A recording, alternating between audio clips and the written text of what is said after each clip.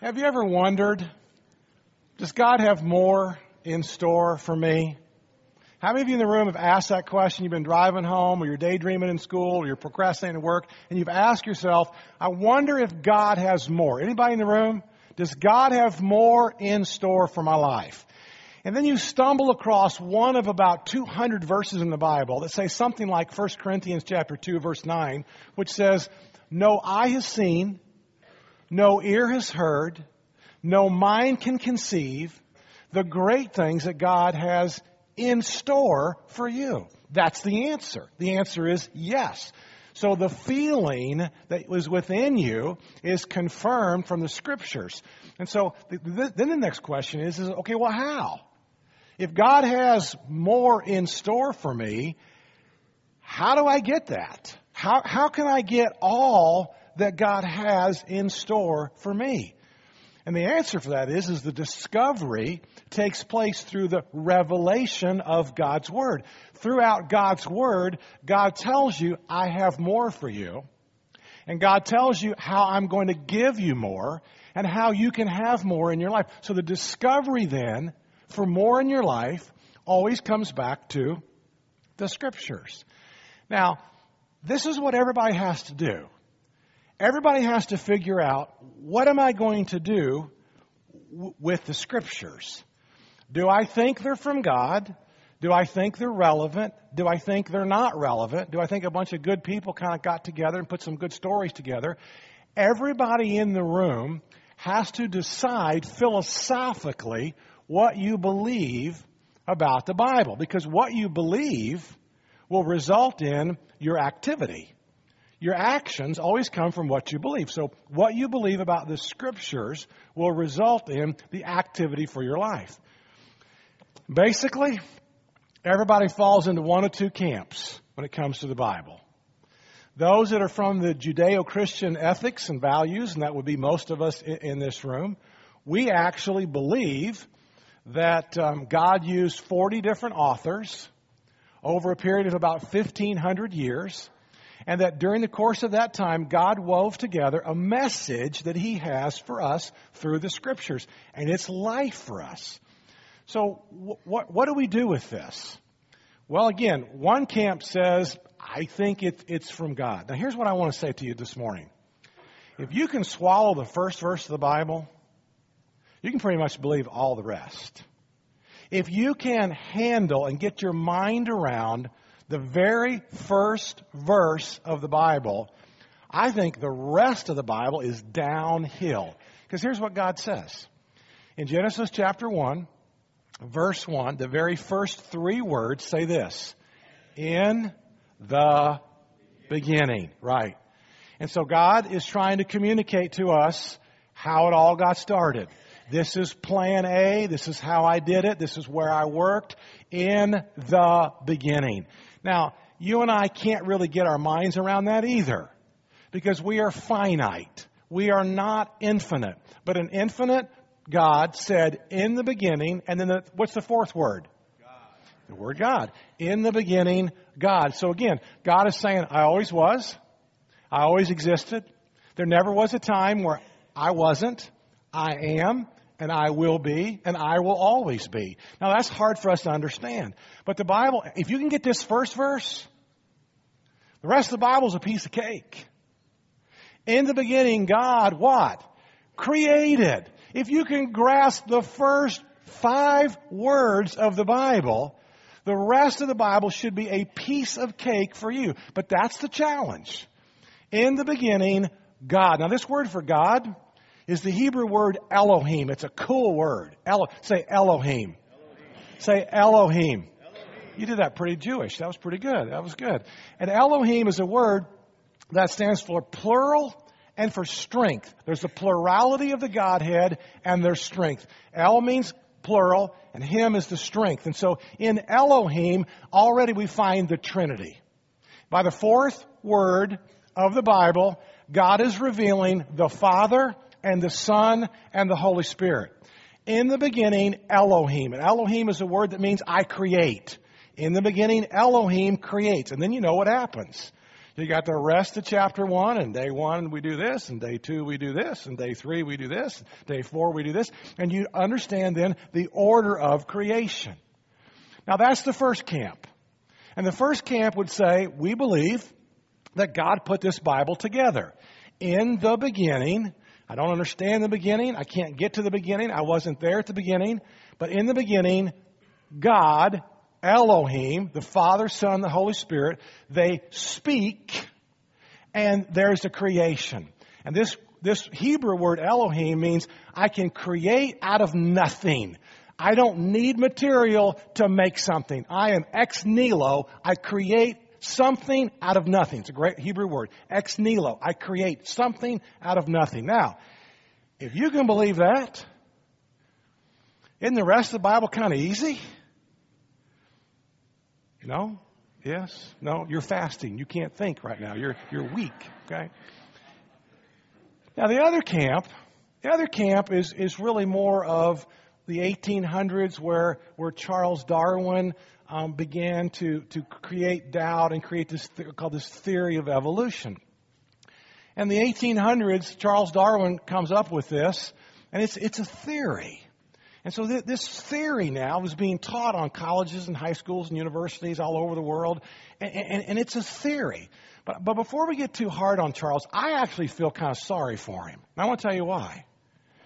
Charles Darwin was just trying to make sense out of life. And what happened in Charles Darwin's life is he lost several children. He and his wife had several children. Several of them died. And when his 10-year-old daughter, Annie died when she was 10 of tuberculosis. And when Annie died, something got broken inside of poor Charles Darwin. He was so upset, he couldn't even go to her funeral, and he didn't. He did not go to his 10-year-old daughter's own funeral. He was just so distraught. And so he's a botanist. And he's studying finches, these birds. And he's just trying to make some kind of sense out of life. Because it doesn't make sense for him for there to be a world where there's so much pain and suffering where little children die. We all understand that. Now his wife, she never lost her faith. And his wife, devout Christian, so upset on some of his writings. But Charles Darwin, before we too hard on the guy, he was just trying to make sense out of life, and he couldn't put those pieces together. And he comes up with a theory. And his theory was basically based on enough time. If you have enough time, something will create, something will move, something will evolve, something will erupt. Just give it enough time, nothing will become something. But you're intelligent people in the room. You know that something doesn't become greater. If you have a beautiful garden in your backyard and you leave it alone, does it become more beautiful? If you're a farmer in Indiana and you have a beautiful cornfield one year and you don't plant the field the next year, what do you have? You have rogue corn things coming up. You have a couple of little thistles shooting up. After 4 or 5 years, you got to bush hog the thing, even to plant corn or soybeans, right? So we all get that. If I got a watch, it's got 100 parts to it, and we take all 100 parts of the watch completely apart, and we put it in a little box. And we start shaking that box, and we start shaking that box, and we start shaking that box. The theory of evolution is, given enough time, all those pieces of a watch will all come together, and it will tell perfect time in about 40 billion years. I'm a pretty good salesman. I can't sell you on that today, can I? Because we know that's not how things work. And so in this theory of evolution, there are some inconsistencies that even Charles Darwin didn't know what to do with. Let me show you 3 quick sentences. But there's no proof of a consistent direction. In other words, a fish never became a reptile. There's no evidence of any fish ever evolving to a reptile. Number 2, there's no explanation for complexities. Even Charles Darwin said, I don't know what to do with the eye. There's no way the eye could have ever evolved. It would have taken billions and billions and billions of years, and there's no way that the eye could have just kept progressing. Said the same thing about the kidney. These are just 2 of your organs in your bodies. And then number 3, there's no records of any fossils. There's no records that confirm the theory of evolution. So let me just say this. If evolution is true, you're an accident. If evolution is true, There's no such thing as right or wrong. It's just the survival of the fittest. If evolution is true, then your life just really doesn't matter.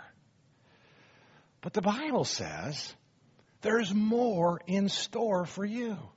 No eye has seen, no ear has heard, no mind can conceive the great things that God has in store for you.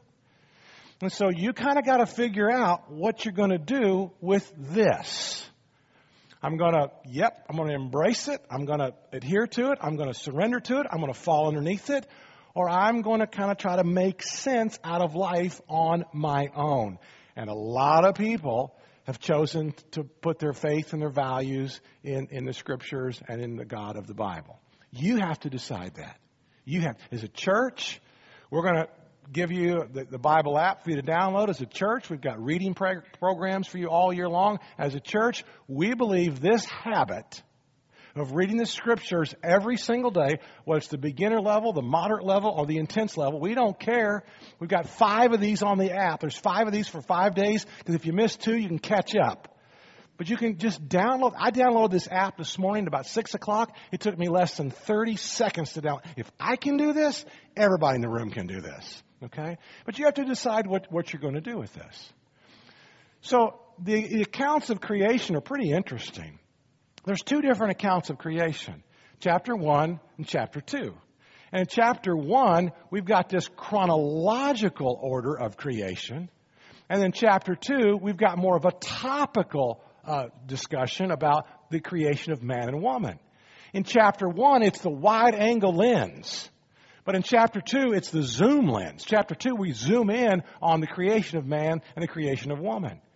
And so with the wide-angle lens in the chronological order, I don't know if there's 24 hours. I don't care. I don't get into that discussion. Who cares? I can accept the first verse of the Bible. In the beginning, God created the heavens and the earth. And the earth was formless and void, and the Spirit of God hovered over the earth. And then God created out of nothing, ex nihilo. And God spoke. And when God spoke, there was light. And so we've got day 1 and day 2 and day 3 and day 4 and day 5 and day 6. And we get to the back half of day 6. Everything before that, God said it's good. The sun's good. The moon's good. The water's good. The dry ground's good. The vegetation's good. The cattle's good. And then God does this. He takes the dust of the earth and He forms and He fashions a man. And He breathed into his nostrils the breath of life. God made the first man, Adam, and He breathed into Adam's nostrils the breath of life. And then God in chapter 2 was so strategic. He has Adam name every single one of the animals. And I just picture Adam out on some big rock somewhere. Hippopotamus. Next one, giraffe. The next one, he's running out of creativity. Cat, dog, whatever it is. He's tired at this point. And he's just naming all these animals. And he's discouraged because there's nobody suitable. There's nobody attractive. There's nobody that's like him but uniquely different. And so God performs the first anesthesia, if you will, causes man to fall into a deep, deep sleep. And He forms and fashions takes one of the ribs and forms and fashions a woman. And when Adam woke up, the Hebrew translation says, "This is now bone of my bones and flesh of my flesh. She shall be called woman, for she was taken out of man." But here's what I think Adam was thinking. Oh, baby, where have you been all my life? That's what he was thinking, guys, right? Are you with me on that? And so here's this incredible story of creation. In the beginning, God created the heavens and the earth. And so you're in this story. Because by the time we get to chapter 1, verse 26 and 27, He says again, there's a plurality of the Godhead. Look at this. The plurality of the Godhead. Let us. You ever notice the us in Genesis 1:26? Well, who's the us? It's the Father. It's the Son. It's the Holy Spirit. Let us make mankind in our image. Don't miss this. It's the whole point of today as we start the year.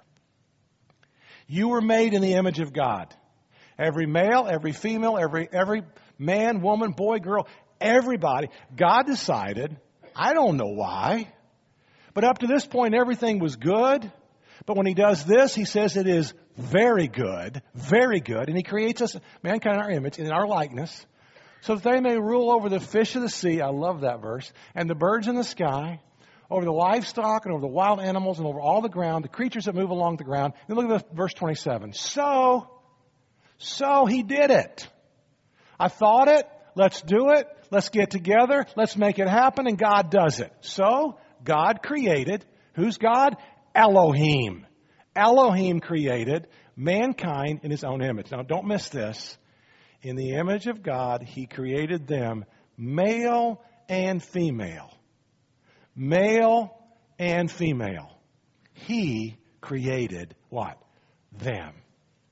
You are made in the image of God. And if you don't understand that, you're headed for a train wreck. If you don't embrace that, you're going to drive right off the cliff. If you don't understand what that means, that you and I are created and made in the image of God, we will never have more. And does God have more in store for you? Yes. The answer is yes. So all's going great, chapter 1. Things are rocking right along in chapter 2. Things couldn't be much better. Genesis 1, Genesis 2. Things are good. Things are good. Then we come to Genesis what? 3. In Genesis chapter 3, it's called the fall. And in the fall, we lost our image. In the fall, your identity got hacked. In the fall, your identity got stolen. In the fall, there was what's known as identity theft, and there's not a single thing you could do about it. LifeLock couldn't fix it. Secure wireless connections aren't going to fix it. Changing your password every half hour is not going to fix it. Firewalls aren't going to fix it. There's nothing you could do. Your identity got stolen, hacked, destroyed, deceived, and you and I are in trouble. And that's your greatest problem. And that is my greatest problem.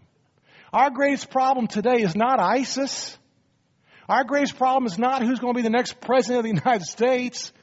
Our greatest problem is not our health. Our greatest problem is not the future of our children. It's not your mother-in-law. I got news for you. She may look like the Antichrist, but she's not, okay? She might. Your greatest problem is your identity I'll get in trouble for that. Don't send me any emails on that either, all right? It's your identity. Your identity got stolen. It got hacked. It got destroyed. And you and I are in trouble because we're trying to find our identity. And we're pedaling as fast as we can. We're trying to show everybody how great we are, how smart we are, how educated we are, how much money we have, how much property we own. We're striving for our identity. Every man, every woman in this room has an identity crisis. So what do? What can we do? Well, we see some hints of this even in those early chapters of Genesis. By Genesis chapter 3, they got the fig leaves on, right? Because we're naked and we're ashamed. And who told you were naked? And what have you done? And so even by the end of that chapter, we kind of get a foreshadowing of what God's going to do. He has to take some blood. He takes some animals and he destroys some animals. He takes some blood and makes some covering, some skin, some covering for Adam and for Eve. And so what does God do then? God begins to send priests. He begins to send judges. He begins to send prophets. He begins to put in place some kings. And finally, God brings His Son. His Son. Before the foundation of the earth, the Father, the Son, and the Holy Spirit knew exactly what they were going to have to do so that you and I could get our identity back.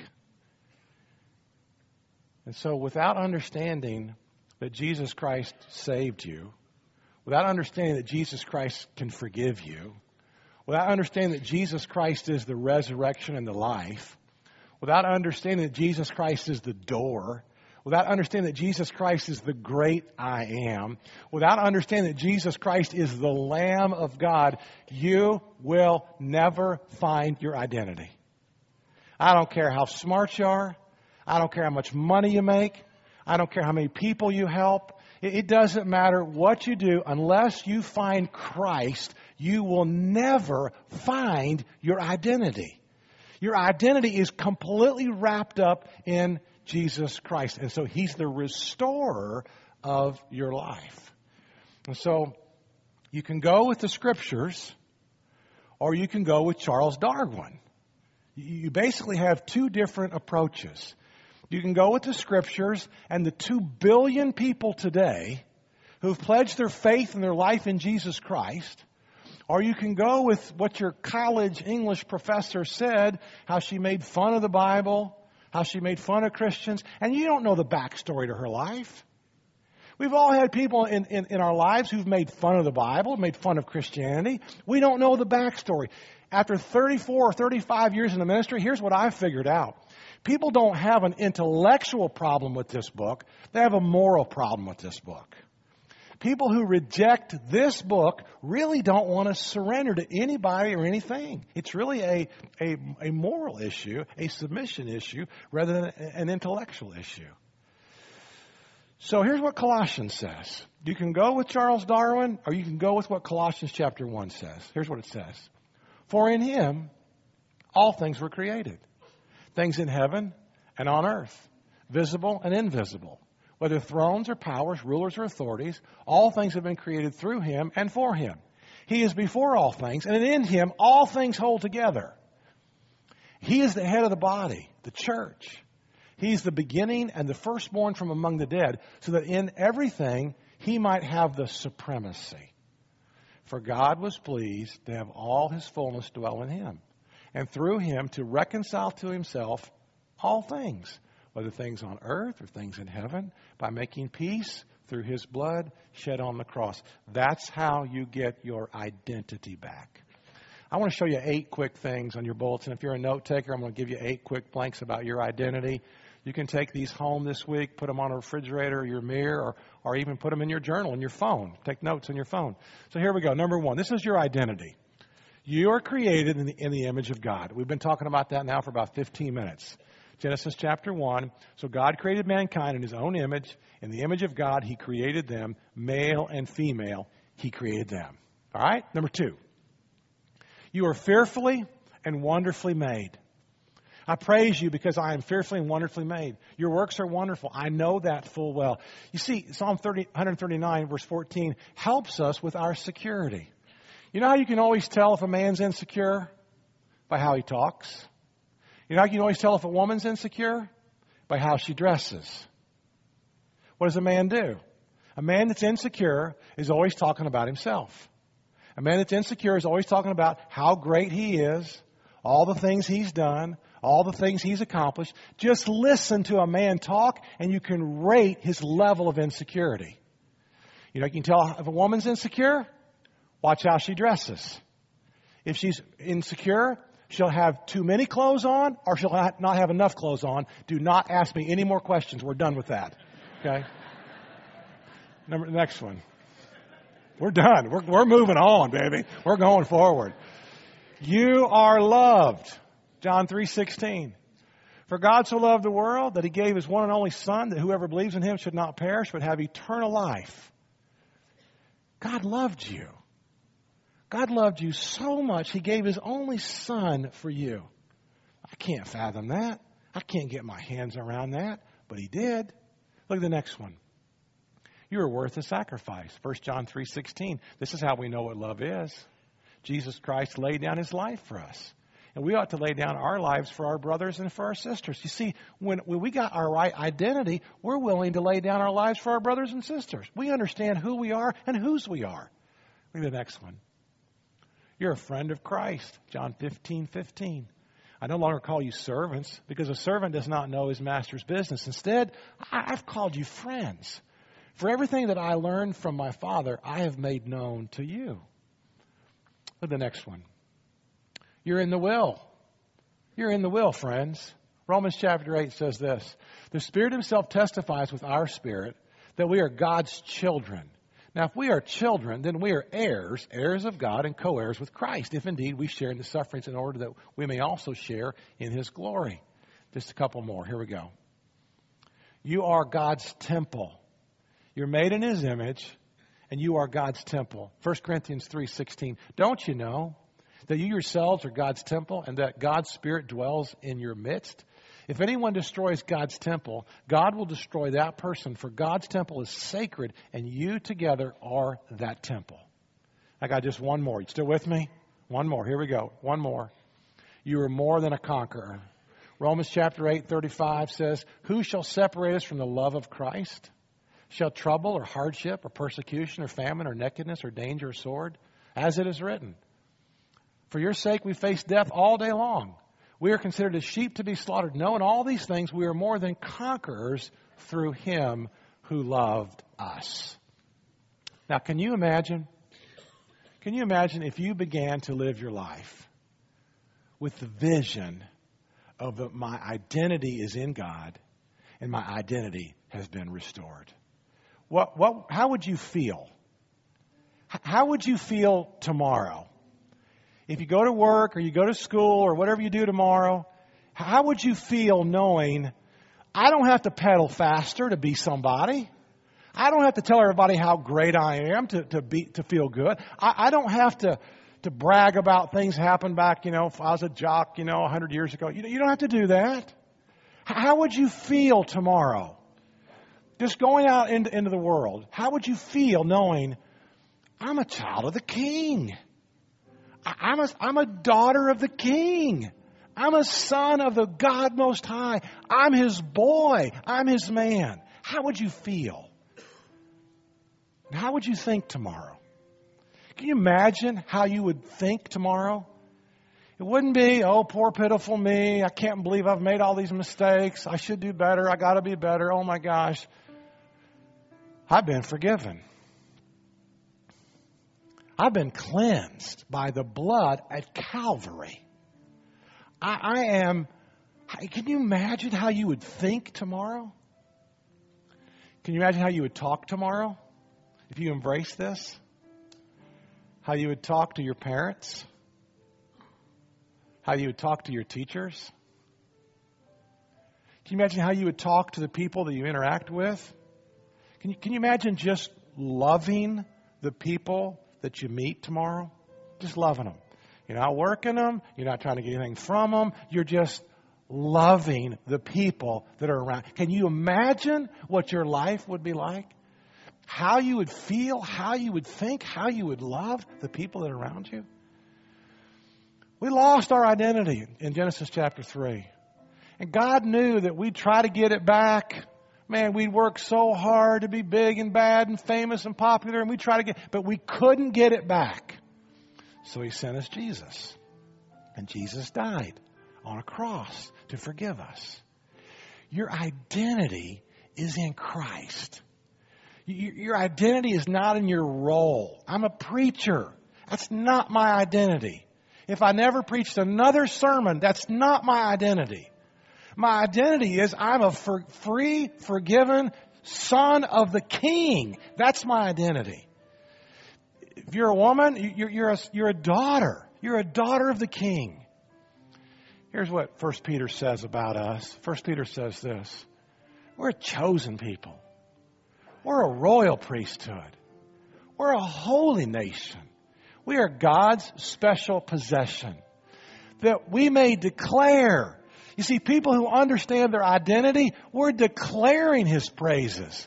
We're not trying to get the center of the attention of every conversation. Life's not about us. We are declaring the praises of Him who called us out of darkness into His amazing light. You are a daughter and a son of the King. That's who you are. That's your identity.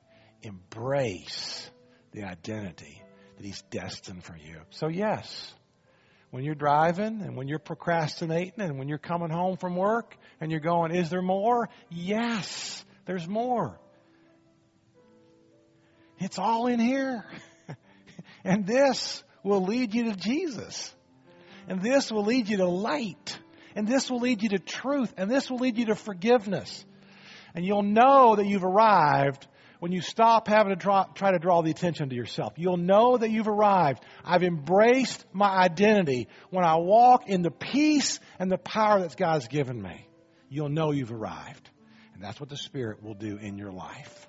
Yes, there's more. You bet there's more. He has so much more in store for you. More than you could ever dream or more than you could ever imagine. But it starts with a relationship with Christ. And so we're going to give you that opportunity this morning. I'm going to ask our prayer partners to come down front. I'm going to ask us all to stand up right now. And if you've never given your life to Jesus, this is the place to begin. You come down front, you tell a prayer partner, help me. I want to cross over and give my life to Jesus. But most of you in the room are Christians. And so I want to encourage you to do the fast. It's 21 days. It may be coffee. It may be beer. It may be whatever it is for you, okay? But it means something to you. And you pick something or some things that mean something to you, and you fast for 21 days, and every time you get hungry, or maybe it's your routine at night to do something, and you stop eating the popcorn or whatever it is. One of the young men, I was kind of cool. I tried to figure out how to work my way into the conversation. He said, coffee and popcorn. He knew exactly what his love was and what he was going to give up. Coffee and popcorn. And I love that. What means something to you? And for 21 days, Lord, I hunger and thirst for you more than I do for popcorn or whatever it is pretzels, okay? If you're the pretzel guy, I don't want to know who you are, okay? Read the Bible. If you don't have a smartphone, go on the computer. The Bible readings are there. Start with the beginner level. Start with the easiest one. If you're not a Bible reader, start with the beginner one. About 5 or 6 years ago, one of our elders was asked this question, what's the best translation of the Bible to read? And the answer, what's the best translation of the Bible? That was the question. What's the best translation of the Bible? The answer was classic, the one you read. Read it. And we're going to do this all year long. And guess what? We're going to grow in our faith all year long. To the King, eternal, immortal, invisible, the only true God, be glory forever and forever. We embrace Christ. We embrace that we're made in your image, and may we live powerfully in your image. In your name, Jesus, we pray. Amen.